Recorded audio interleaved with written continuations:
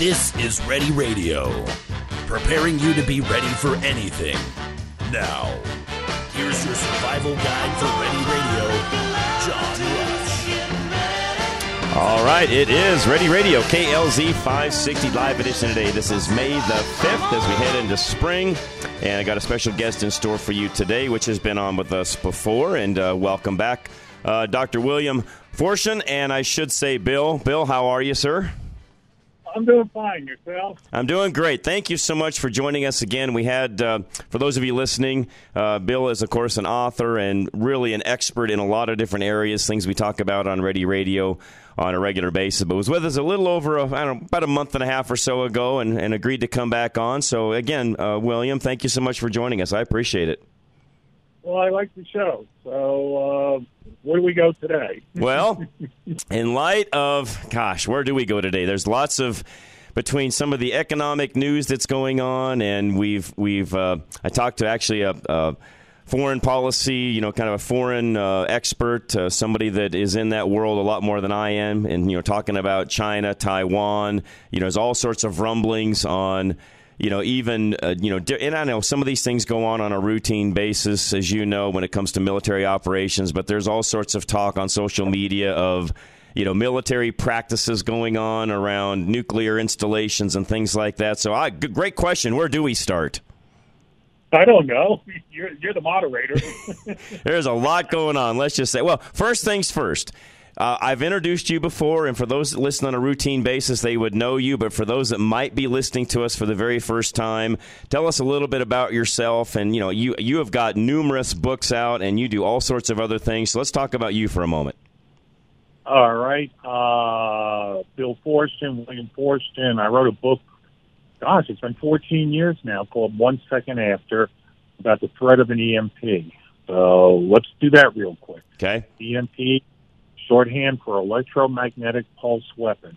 It's created by lofting a small nuclear weapon, about 40 to 60 kilotons, about four times the size of a Hiroshima bomb, not one of these big city busters. Right. Launch it, put it into space about 200 miles above the United States, detonate it, and it sets up an electrostatic discharge called the Compton, C-O-M-P-T-O-N effect. This cascades down to the Earth's surface at the speed of light.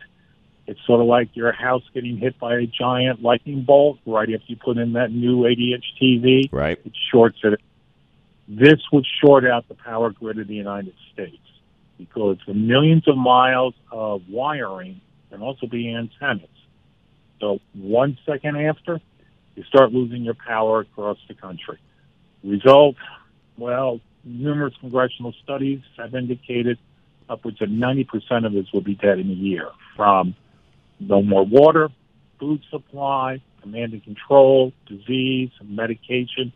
That's all off the board because we rely on electricity for all of them. We do.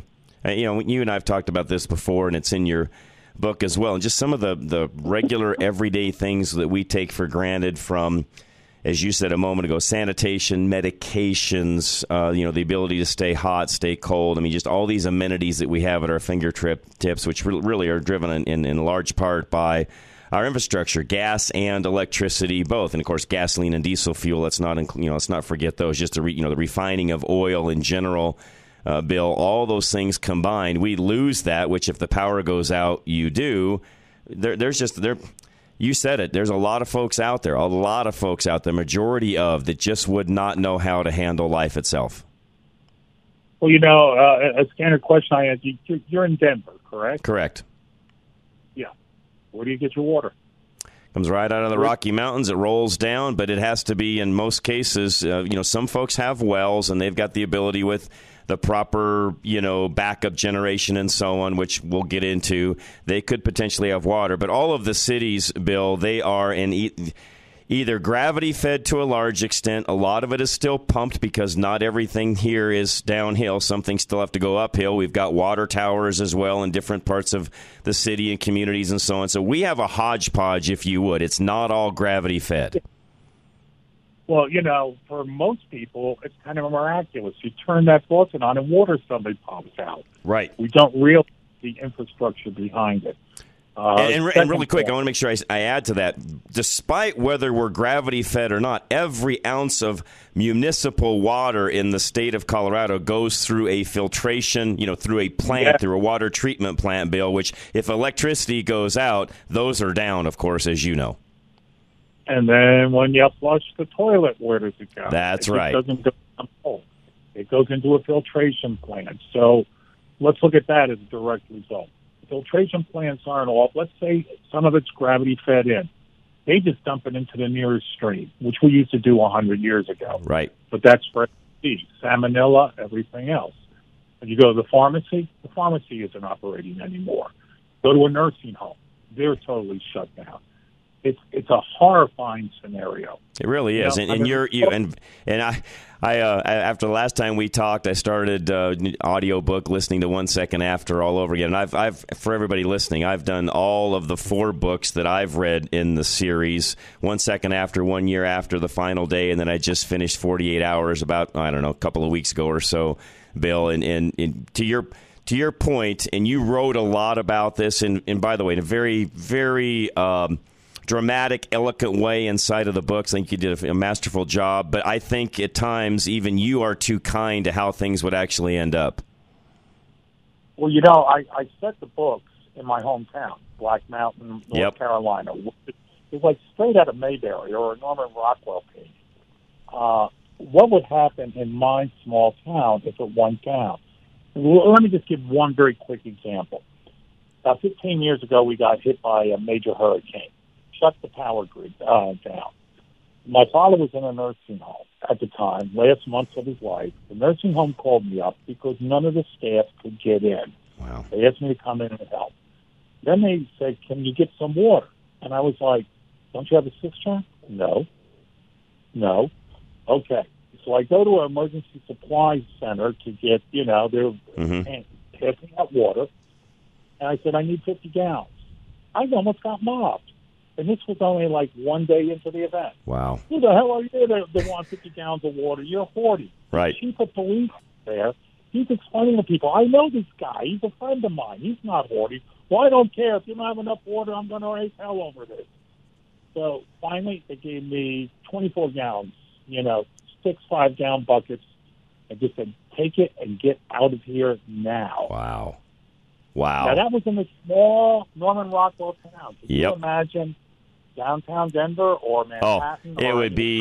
It would be literal pandemonium, as you know, and again, I trying to be kind here to even a lot of the studies that have been done, although after watching what happened through COVID, and I, by the way, a couple of years ago, I would have had a different opinion. 3 years ago, I should say, I would have a different opinion of all of this than I do now. But after watching a lot of folks go through COVID and what we've gone through the past, 2.5, 3 years, Dr. Forstchen, I would tell you right now that my views on a lot of that have changed. Mm-hmm. I don't have the faith in people I once had. Let's just say that. I won't be the wrong way. Hang on a second. Okay. No, I'm not going to die on air. Okay, I cleared. All right. Yeah. And it's still, please. I just get called Dr. Forstchen when I'm in class, and even when I just say Doc. Yeah. Picture somebody like 6 or 7 days into this, and your kids are actually dying of thirst, and you see a guy with a couple bottles of water. How far would you go? Yeah, great point. Today, would you borrow? I'll give you some back tomorrow, or would you point a gun at him and say, "Give me the water now, or else"? Yeah, great point. And those are the things, and those, what's that old saying? Desperate measures for desperate people, and everybody at that point would be desperate because very few, and that's why we're here each week and talk about what we do, trying to get people more prepared than they currently are. But Bill, you're right. I mean, that would bring out the worst in people, I hate to say. I gave a talk at the Army War College several years back, and so I presented some case studies. What would you do if? And these were all colonels and generals. Okay. And I said, if some of you got called by your MPs down to the gate of your base, and you went down, and there was 1,000 people there, they weren't trying to get in. They were holding their children up and say, "For God's sake, take my I'll walk away. Just give her an MLB, a bottle of water. How many of you are ready to do this? Yeah. I took that example from Berlin, 42, 43, 44. When the last of the Jews were being herded to the train station, they were holding up their children to their Gentile neighbors and saying, take my child, please, take my child. Wow. And he didn't. How few did. Wow. Heart-wrenching. Yes, it is. It was very heart-wrenching reading that. Wow. Wow. And I guess, again, I'm not trying to be a naysayer. I don't try to be that here on the program. I just try to be realistic and look at things in a realistic manner and get people prepared for the what-ifs of life, to your point a moment ago, whether it's a small event like a tornado, in your case a hurricane, or here in Colorado we could have blizzards, or you name it, flooding, you name it. There's all sorts of things that can cause some of these events. I'm not trying to be a naysayer, Bill, but on the same token, I guess I just look at where we're at and how unprepared and how entitled, we even as a nation have become, and the expectation that government is going to be there always to take care of you. I think that's a pipe dream. Well, remember Katrina? Yes. People still sitting on the roofs of their houses holding up signs. Yes. It said, help. It just isn't going to be there. By the way, I want to recommend a video to people. It's an old documentary series called Connections by James Berg. It's about technology. I show it every semester. Okay. It's just episode 1. You'll get hooked on it. Is what happens if the electricity goes off? And if you maybe get out of the city, you get to a farm. Let's say nobody's on the farm. Do you know how to harness a plow? Do you know how to put a harness on a horse? Do you know how to plow? Do you know how to do this? Do you know how to do that? And he points out we're basically in a technology trap. Yes. We are completely dependent on it. Yep. And it's been wonderful for the last 150 years, but it could be pulled out from under us in a heartbeat. Well, and to add on to that, and again, you and I talked a little bit about this the last time you were with me. You look at where we're at, even as a nation, in regards to trades. I mean, we have become a nation where if you want something done, you don't even pick up the phone anymore. You get on the computer, you make an online appointment with somebody, the repair person shows up at your house, and off you go. And very few people know how to actually do things, either at home, on the car, whatever the case may be. And we're having less and less of that teaching, if you would, I guess, Bill's the best way to say it. We don't have trade schools much anymore. Now, some of those are coming back. We're kind of having a resurgence of that because folks have finally figured out that there's actually money to be made in those trades, by the way. Yep. But let's face it, my father was one of those that never raised, I call it the white flag of surrender. We did not call the repairman unless there was just no other way on earth physically that we could get, said item repaired. That was my dad. I learned from him, and I'm very thankful because I have the ability today to pretty much fix about anything. I mean, there's probably a few things that get above my head, but not too many, Bill, just because that's how I was raised. I own my own repair shops in the automotive world for some 40 years. And, over time, you just learn how to do things on your own and how to problem solve and fix things. Unfortunately, we've not passed those down to the next generations, unfortunately. No, because, an example I give is I wrote a book years ago called, Rally Cry. It was about a Civil War regiment that winds up on another world, but they can replicate the world. If you took a boatload of guys in 1865, stranded them someplace, and said, you got to rebuild it from scratch, they could do it. You had men who knew how to mine, men who knew how to farm, who knew maybe 90% of the total technological developments of that time. Take a 747 today, load 400 people on it, crash it on a distant island. What do you have? Well, I know how to do coding. Okay, great. Make a computer. What? Right. Go on the line. Maybe only 5 or 10 in that whole plane load might know a little bit, but still, it's not enough. Yeah, and people that know me know this. My mind is weird, and I think in weird ways at times. And my wife sometimes shakes her head, Bill, because she's just like, what gerbils are turning inside that head of yours right now? But there's times where I get on an airplane and I literally look through all the passengers and I think, okay, if something happened and this thing goes down, and we're someplace where, it's remote and there's nobody around, how many people besides me, because I know I can handle it, but how many people besides me are going to be able to make it through whatever disaster might bring it on? And I just look around and I think to myself, and I know I don't know everybody and you can't always tell by looks, but as I look through the plane, I think, oh, we might have 4 or 5 that'll make it out of this group. Well, you got Lord of the Flies there. and I might be too kind in the 4 or 5. I don't know. And again, I hope I'm wrong, but I don't think at times I am. No, you're not. Maybe look at which ones will be the first to be eaten, but we don't have those basics, and that's what's so frightening for me and what I've been talking about for a decade or more. Yeah, we've lost that ability. Okay, so let's face it. We're dependent on electricity. What do we have to do? We have to redo our infrastructure. Yes. According to DOE, about the vast majority of our electrical components are 40 to 50 years old. Those wiring, the transformers, everything else, they date to the 1970s, 1980s. We're pumping our electricity on an antiquated system. Right. We are not bringing it up to modern standards. Oh, we're spending $1 trillion on green energy for what? Windmills? Yeah, windmills, solar panels. Yeah. Yeah, solar panels. But we're not doing the fundamentals. The example I give is you got a junker car, and so you repaint it. That's what we're doing. We're painting it, making it look good, maybe sell on some poor sucker, but we're not getting under the hood anymore. We're correct. Not doing repair work. You are correct.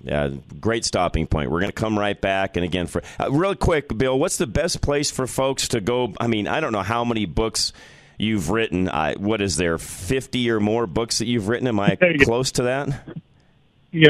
I say writing books is like cashews and pistachios. You just can't eat one. You wind up to go back and do another one. Amazon, BNN, and any good bookstore. Okay. You can get. All right, sounds great. We'll be right back, folks. Again, don't forget, good friend Alan Stack, who actually is going to be with me tomorrow morning on Fix It Radio, and I look forward to having Alan on with me. But if you want anything done when it comes to your eyewear, having specific things done, you've got specific needs, or you just need a general optometrist, you need an eye check, you name it, he can do it all. Stack Optical, and again, they can custom make anything you need, and they do it all in-house. 303-321-1578. In such an uneasy and unpredictable time that we live in, growing your own food is becoming a necessity. Colorado Greenhouse Builders is a local family-owned and operated business that specializes in custom cedar greenhouses. Owners Jason and Annette have over 35 years of construction management experience and have built multi-million-dollar greenhouse structures all over the country. Colorado Greenhouse Builders is one of the few companies that specializes in geothermal heating. Geothermal heating utilizes the sun's light and heat to create an amazing year-round growing opportunity.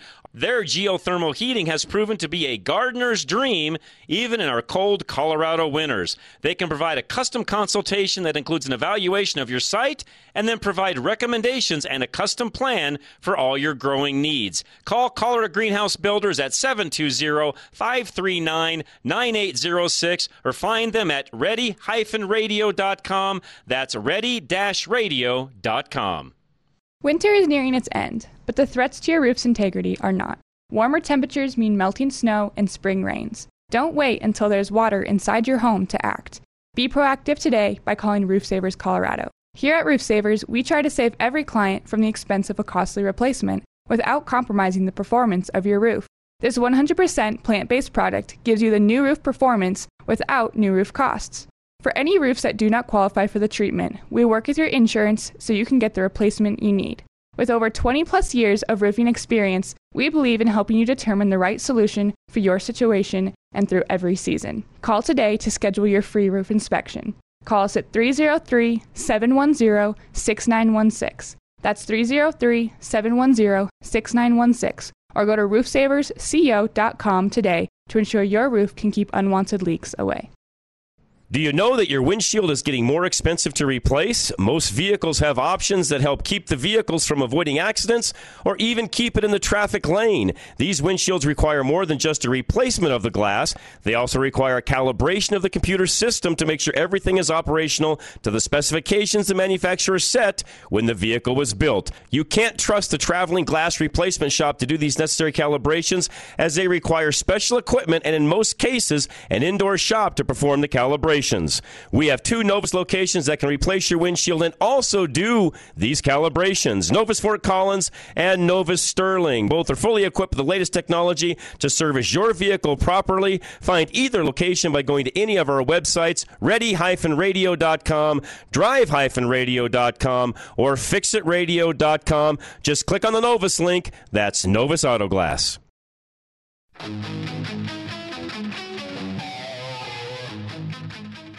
All right, we are back again. Dr. William Forstchen with us today. And Bill, again, appreciate you joining us very much. And for all of you listening, Bill's a great guy. He agreed to come back on with us after being on with us about a month and a half or so ago. And one thing to remind everybody, Bill, and Charlie asked this a second ago, we are in of course, we're a radio station. We're on the 12th story of our building. We have a backup generator, and a lot of folks have generators at home. But, folks, let me tell you, unless you have something that's hardened. EMP Shield is one of our sponsors, by the way. They've got some great products, and you could look at doing something along those lines. But unless you're hardened, even our big generator downstairs, Bill, after an EMP, because I know what we have downstairs, being a auto guy that I am, that unit, because it runs electronically, is not going to fire up. In fact, unless you've got spare componentry kicking around that has been hardened, you're not going to have that up and running any way, shape, or form. And that includes even your little portable generator you might have out in the garage. You think you're going to run your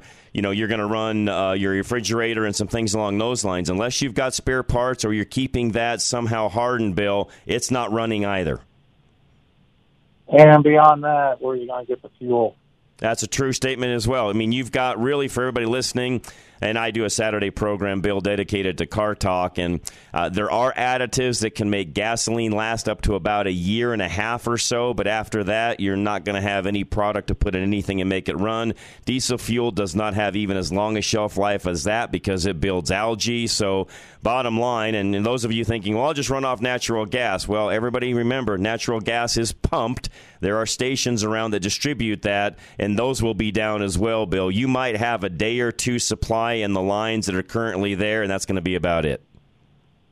Well, the bad figure is that DOE some years back estimated that in the event of a major catastrophic failure, 80% of our electrical grid would still be offline 5 years later. Yep. 80%. Yep. That's and a lot. Somebody time, well, if 90% of us are dead, I guess it evens out. That's a hell of an malfeasance. That's and honestly, that's we're sort of chuckling, but that's a true statement. I guess at the end of the day, if there's not that many individuals left, and you can get 20% of it up and running in within a 5-year time frame, well, okay, maybe that works. But bottom line, we're starting from scratch as a country. Let's just say that.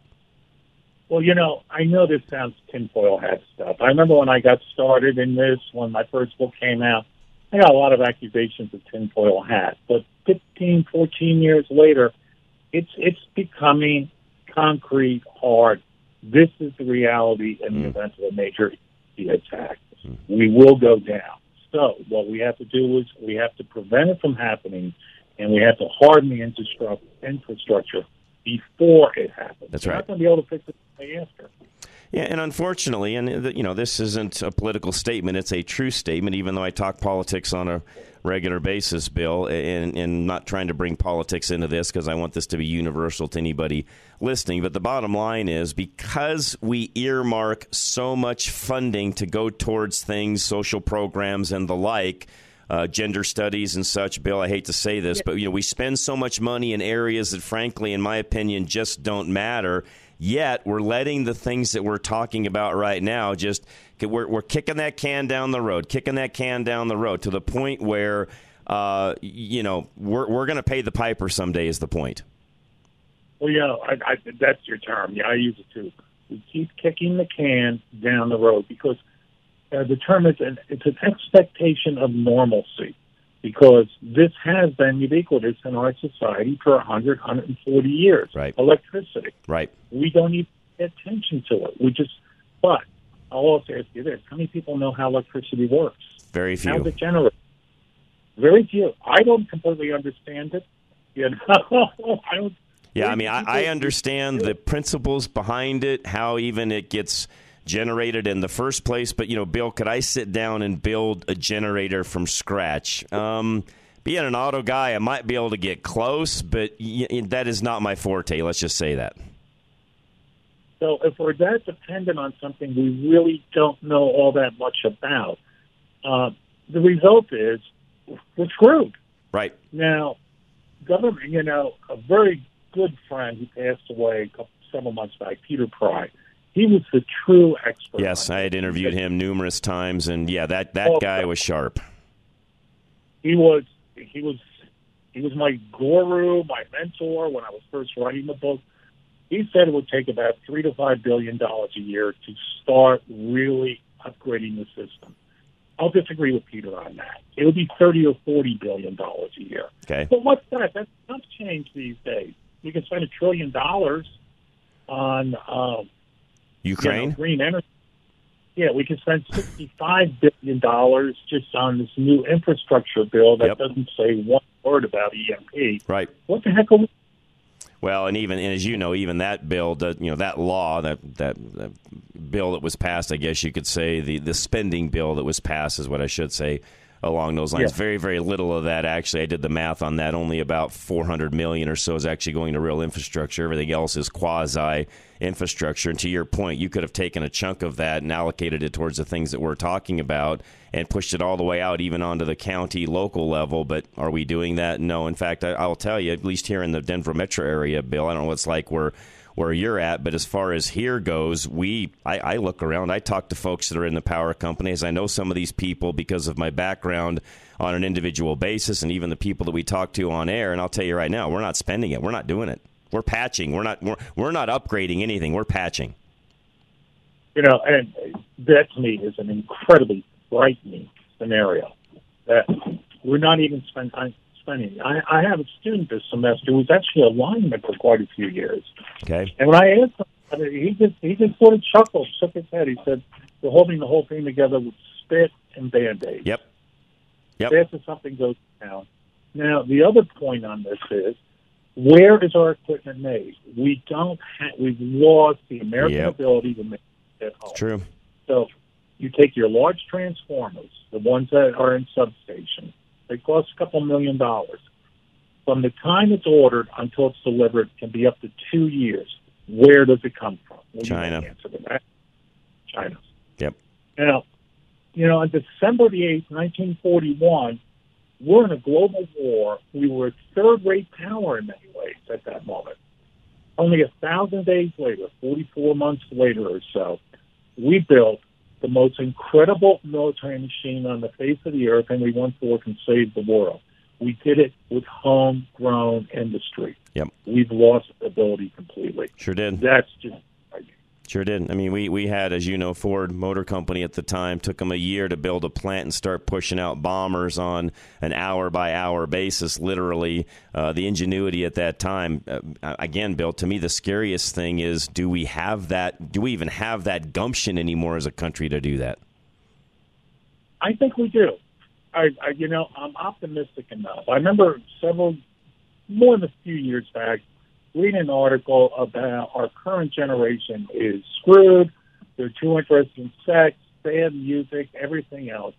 They just don't have it. They're not physically fit. Our enemies are very, very dangerous people.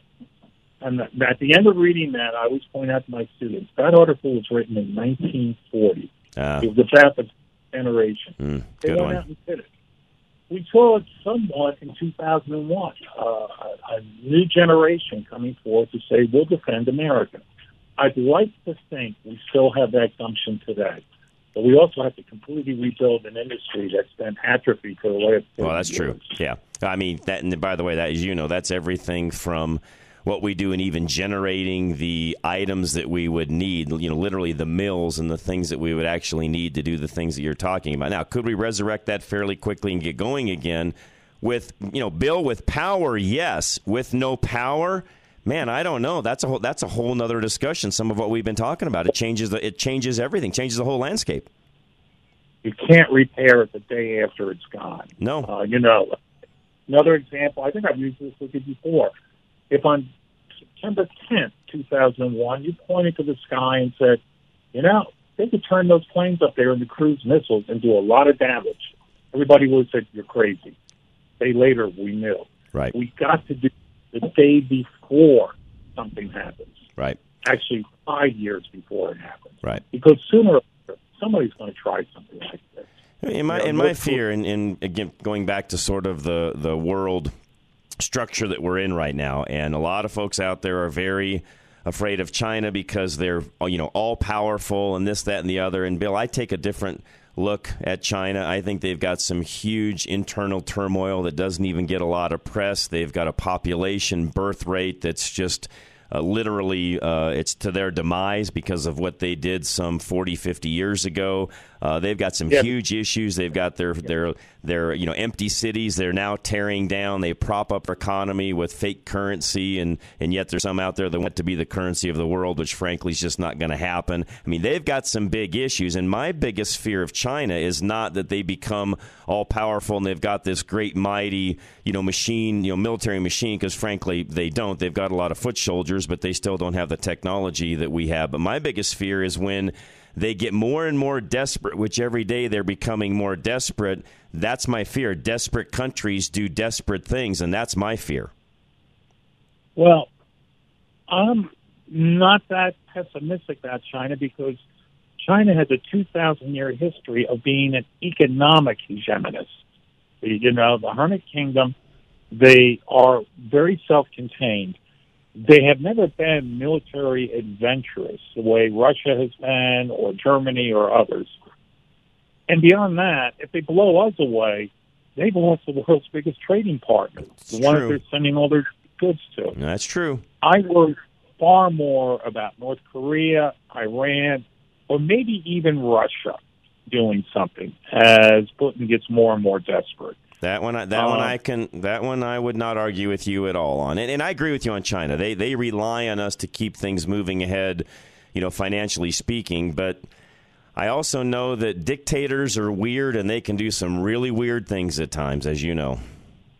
Well, Hitler at the beginning of 1945 wanted to, as a final act of the apocalypse, do scorched earth for all Germany, destroy everything, power stations.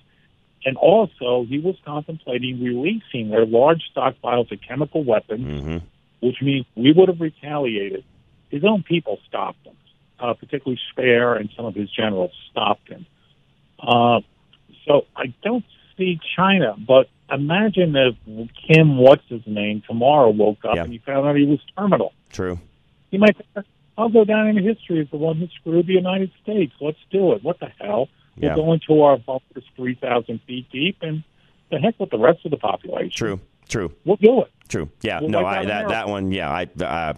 And or he pays some other country. Does it in a proxy way. Let's face it. There's a lot of folks out there that would love to see the demise of us, including an entire Islamic nation that would love to see that as well. So no, are there allies on his side? Absolutely, there are. Yeah. Let's take out the great Satan and fulfill prophecy. And then we can all have our thousands of girlfriends up in paradise. Correct. By the way, it's not true. It's actually in the thousands. It's a very sick cult in many ways. That's right. That's exactly right. No, you are spot on, 100%. That's what I worry about the most, is that some third world player who's not on our radar screen. Yeah. Now, unfortunately, just to circle back for a second, Trump instituted a massive study just before he got voted out, DOD, DOE, and all the others, to report back to him about 3 months after January of 2020 to mandate what had to be done to bring our infrastructure up to snuff. Okay. That was killed the first day of the current administration. They stopped it cold. They haven't looked at it since. that freaked me out. Do you feel that's just because they're retaliating and they don't want to do it, or they know the answer, or they don't want to know the answer? What's your thoughts there? Part of it, I think, is sheer stupidity. I'm sorry. But that's the way I'm starting to see. Can't argue with you. They were talking, what was it, yesterday, the day before, about $40 trillion to save the climate. And what was it, Senator Kennedy or somebody said back, will you tell us precisely how much the temperature will be lowered after we spend $40 trillion? It's going to give them an answer. It's almost cultish. Yeah. Yeah. You know. It is. I agree with that. It very much is. Okay, so going back to, and I try my best here weekly to just get people more prepared. We're talking big picture. We've done that. But let's bring this back down to, the local level, the household. And I know everybody's in a different place. They've got different economic things going on in their own world. Some can afford to do more than others. But, everybody can do something. What do you feel are some of the basics people should be looking at and getting things prepped and ready to go so that if something like this were to happen, and again, even on a micro sense where, like you said, a hurricane or a tornado, something along those lines, what are some of the basic things folks need to be doing? Oh, gosh. Every single home should have a month's worth of food on hand. Okay. And, somebody listen to you right now, single mom, couple of kids living in an apartment. How the heck am I going to do that? Very easy. Next time you go to the market, just check the canned food, Campbell's soup, freeze-dried foods, things like that. Yep. And if you spend $15 a week extra on these things, within a month or two, you would have a month's supply on hand. True. Check. And I talk about this a lot, and not that it's my favorite, but hey, there's times where if it's all you had, you'd sure eat it. You can survive and do a lot with ramen noodles, and they're cheap. That's my daughter. She gave me a whole box of ramen noodles. I was like, what the heck am I going to do? I got a box in my pantry, and some of that we just keep around. I mean, you kind of, it works good for the grandkids and those sorts of things as well, Bill. But on the same token, hey, you know what? There's a meal there, and if you had to, you'd eat it. Water, second thing. For about $25 or $30, you can buy a basic water filter. Yeah. That is even more important than food in the very short term. Yes. Clean out 2-liter bottles of Coke, and then put clean water from your faucet in there and stick it in the closet. Yep. That you have 2 or 3 gallons per person per day. Medications, super important. That's a big one. Most of us wait until we're only 5 days left. We go to the pharmacy. They plug it into their computers. FedEx brings the new stuff in the next day. The pharmacy goes, you don't have medication. And for many of us, 30 days out, you could be in some serious trouble. For example, I have a slight heart arrhythmia. I take a pill every day. I'm great. A week without that pill, I can start having some problems. Getting some, medical supplies on hand, basic first aid kit. You can make them yourself. And another very important thing, what I call a God bag. Get out of Dodge. Yeah. Every car should, in the back, have a couple days' worth of food, energy bars if need be. Yeah. A couple of liters of water to see you through. A space blanket. How many people have frozen to death when their car finally ran out of gas and they're snowed in and they find them dead the next morning where a space blanket might have saved them? Yep. Every car I own has 2 or 3 of those in the glove box just for what you're talking about. And another big thing, have some silver, actual old-fashioned silver fractional currency. Go down to the coin shop, get some fractional silver, quarters and half dollars and maybe a couple of dollars, $100 worth of silver. Because in those first hours, you might be able to trade that silver dollar for 5 minutes of gas or a meal or whatever, whereas your $100 bills don't count for anything anymore. Very, very true. No, that's a great point. And then, of course, I've gone into detail here on the show of just other trading items. So if things really get desperate, I mean, everything from, alcohol to cartons of cigarettes to 22 ammo. I mean, there's a lot of things I've learned from you listening to your books and really getting your mind thinking about, okay, if things really get tough, what really means something? And you're right, that paper currency isn't going to be it. Okay, funny story. Many years ago, I was in Romania. I'm sitting in a parked car out in the country. My friends were off exploring, and some gypsies came up. It was evident they were going to get me. Okay. I had a bottle of Jack Daniels in the back of the car. I pulled it out, held it up, offered it to the head. He goes, "Oh, Jack Daniel."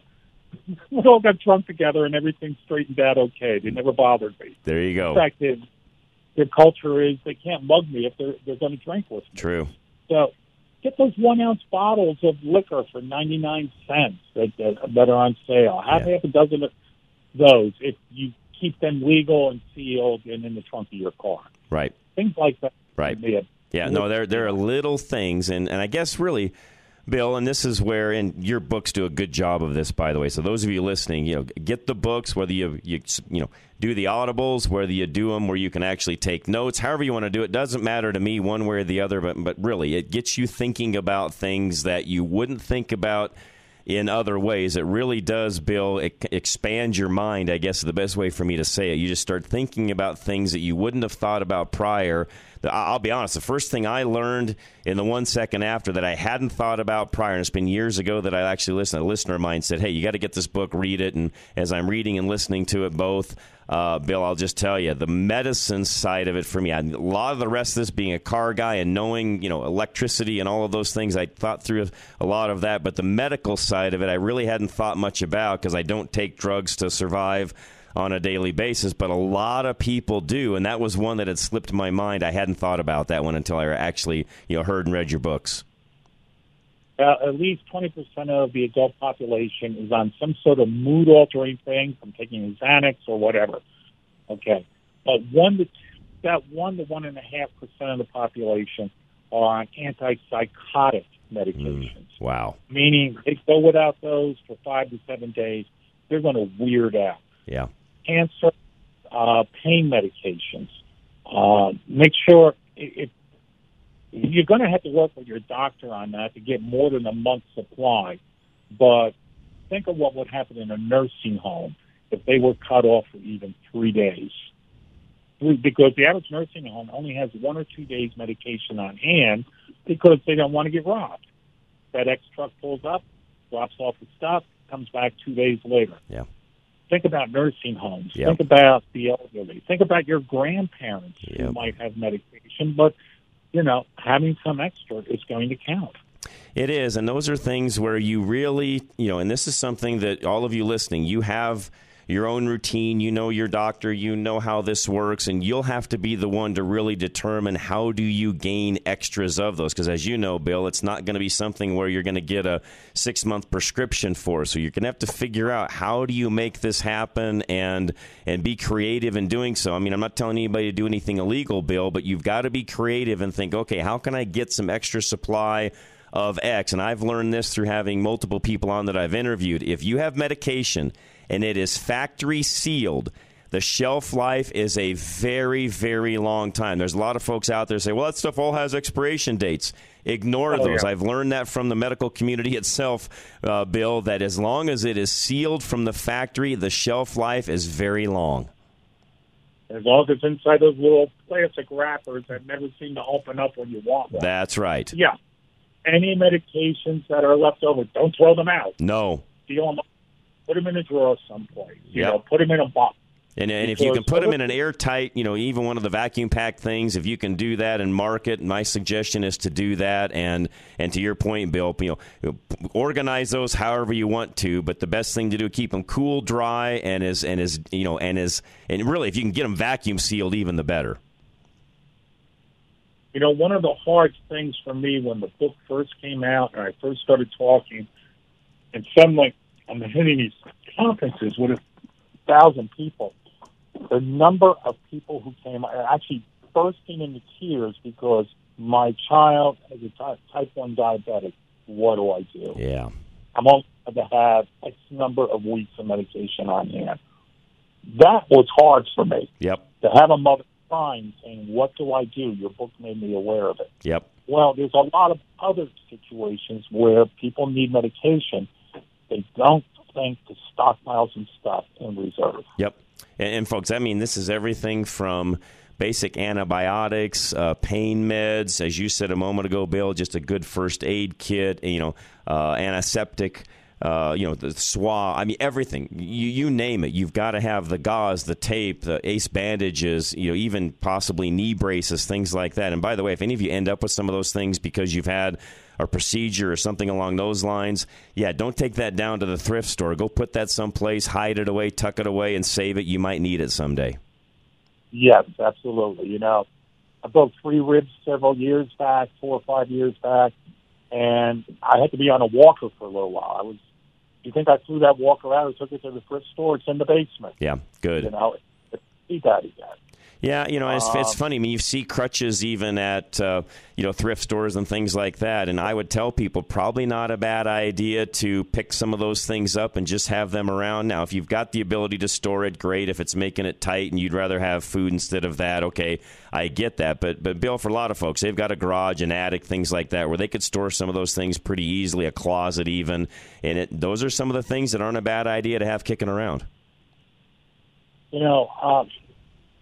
We don't think in terms of this. Again, the whole thing, expectation of normalcy. The world is going to keep on functioning this way.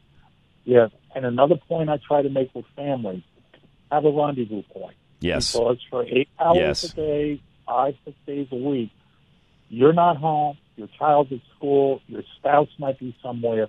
If something goes down, no automatic. We're going to rally at this point. If it means walking or whatever, we're going to get there, and then we'll take the next step to get home. Also, with relatives, elderly in particular, who's going to take care of grandma? You've got to think about stuff like this beforehand.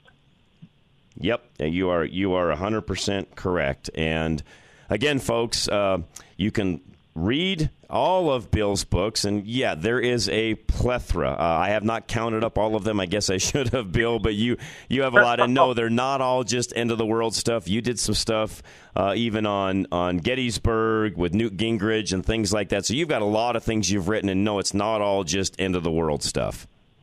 No. I started out as a sci-fi writer back in the early 80s. And then after graduate school, started writing a lot more about history. Books. Actually, I'm a specialist in the Civil War. Technology was my other major.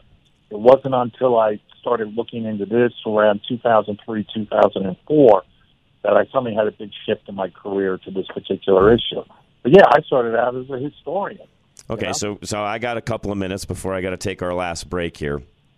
Yeah. We hear people a lot talk about, there's going to be civil war. Things are getting desperate. The United States is just headed, it's headed to hell in a handbasket. It's so bad, blah, blah, blah. Bill, tell me, is it as bad now as it was prior to and during the Civil War of this great nation? No. The Civil War was a regional conflict that divided this country in half along the lines of slavery. And I always try to point out, yes, slavery was a major cause, but there were a lot of other things. It's states' rights, free soil versus slave, et cetera, et cetera. Well, we're a mixed society today. My neighbor down the street might be a flaming liberal. Sorry, I have to put it that way. But am I going to wind up fighting with them? I don't think so. Abraham Lincoln once said that he prayed that eventually we will be reached by the better angels of our nature. I'd like to think that in a time of crisis, the better angels of our nature will call us to be back together again and bury these stupid differences that we're fighting about now. I'll leave it at that. That's a great ending to today. We'll have you back again. And again, love talking to you, Bill. You've not only because of the great books you write, but just a great mind. And I've enjoyed getting to know you, each now the second time. And I look forward to more of these. This has been a blast. And I know our listeners do as well. Every time last time you're on, I should say, I'll get the same thing this time. The response from people is great. They love hearing you as well. So thank you for taking time for us. I appreciate it very, very much. It always goes too fast. And as always, God looks out for drunk schools in the United States of America. So I'm covered on everything. All right. Appreciate you. Okay. Thanks, Bill. Appreciate you very much. Have a great evening. And it's Forstchen, Forstchen. Forstchen is how it's pronounced, but Forstchen. William R. If you look that up on Google, you'll find all of his stuff. We'll put some links up on the website as well. Again, we got another break to take, so don't go anywhere. Don't forget Alan Stack Optical. And Alan will be with me tomorrow a little bit during Fix It Radio and then Drive Radio as well. We'll get to talk to him as well tomorrow. But in the meantime, anything you need, ready-radio.com has all of our sponsors there. Winter is nearing its end, but the threats to your roof's integrity are not. Warmer temperatures mean melting snow and spring rains. Don't wait until there's water inside your home to act. Be proactive today by calling Roof Savers Colorado. Here at Roof Savers, we try to save every client from the expense of a costly replacement without compromising the performance of your roof. This 100% plant-based product gives you the new roof performance without new roof costs. For any roofs that do not qualify for the treatment, we work with your insurance so you can get the replacement you need.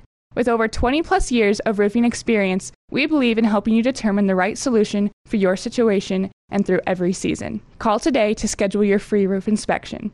Call us at 303-710-6916. That's 303-710-6916. Or go to roofsaversco.com today to ensure your roof can keep unwanted leaks away.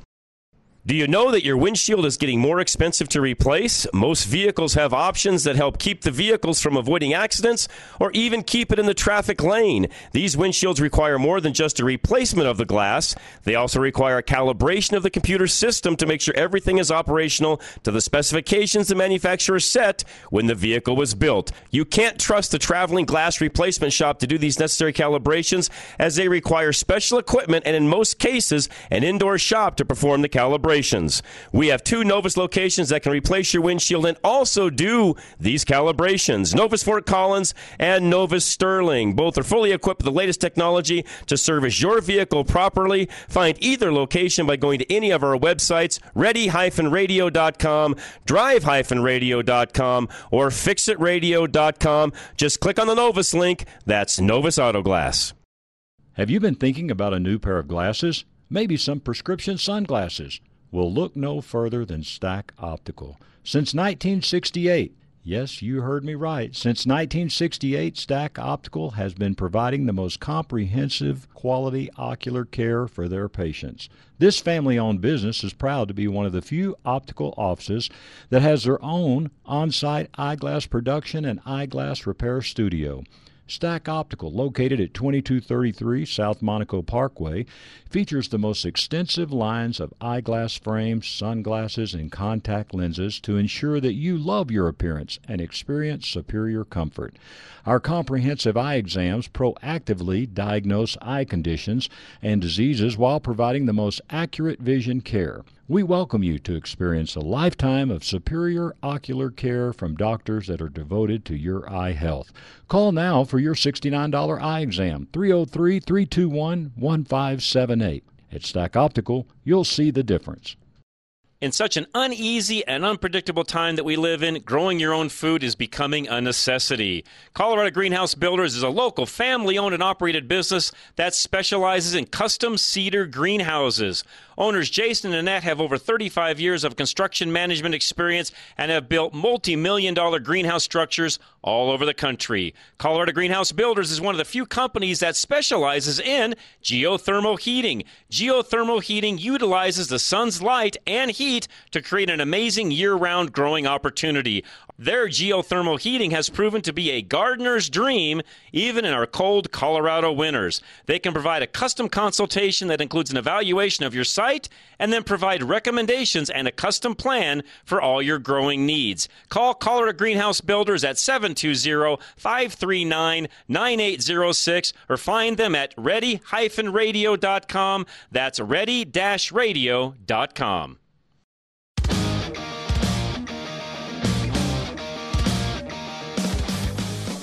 All right, a couple minutes left, and I broke things up a little bit to honor Bill's time so that he didn't have to sit through 2 breaks. So those of you listening, that's why we kind of had it this way, and I've only got a couple of minutes left now. But and really enjoyed talking to Bill. And as you can tell, we've kind of become I don't know, friends in a very short amount of time. We actually now are emailing some things back and forth, and I've very much enjoyed getting to know him. And I had no idea. One of you, actually a listener from Drive Radio years ago, said, "Hey, John, you got to read 1 Second After."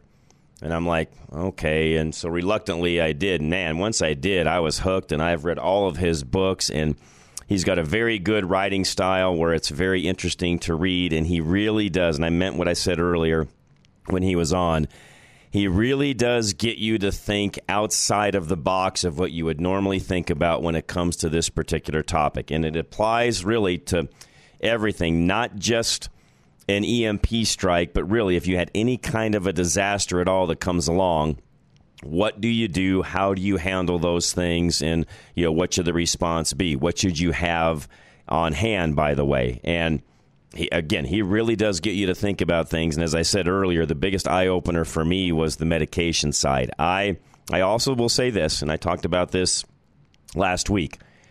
I personally have to be careful that I still, how should I say this, stock or put away the right items, because being, very mechanically inclined like I am, I have a tendency to sort of rely on, I'll just handle that when it gets here. Well, you still have to make sure you have the right things in place so when that time does get here, you've got everything ready to go, and you can't just rely on talent alone. And I think some of where folks like myself might get into a little bit of trouble is we'll just figure it out when we get there. Well, yeah, that we can MacGyver it potentially, but you still have to have the basics on hand or you're not going to be able to do that. So even for somebody like myself, I have to be reminded constantly that, okay, we need these things in place to make sure that when those things come, when those days come, you're as prepared as you possibly can be. Now, as we've talked in the past, and there's even the chart that we went through last week with Mark, can you have every single thing done? Probably not. So you need to highlight and pick the things that you know for you and your family you ultimately need, and then start putting that list together and just start chipping it away. But the basics of what we talked about a moment ago with Bill, food, water, of course, and meds, those three things are a must, and if you've not started working towards that, I would highly recommend you start down that process. So if you're listening to a replay of this show, thank you very much for doing so. This has been a live show on May the 5th of 2023, and yes, this will play again at some time, so if you're listening to a replay, thank you so much. You can always go to the website, ready-radio.com, for more information, and all of our sponsors are listed there. Thanks for listening. This is KLZ Radio 560.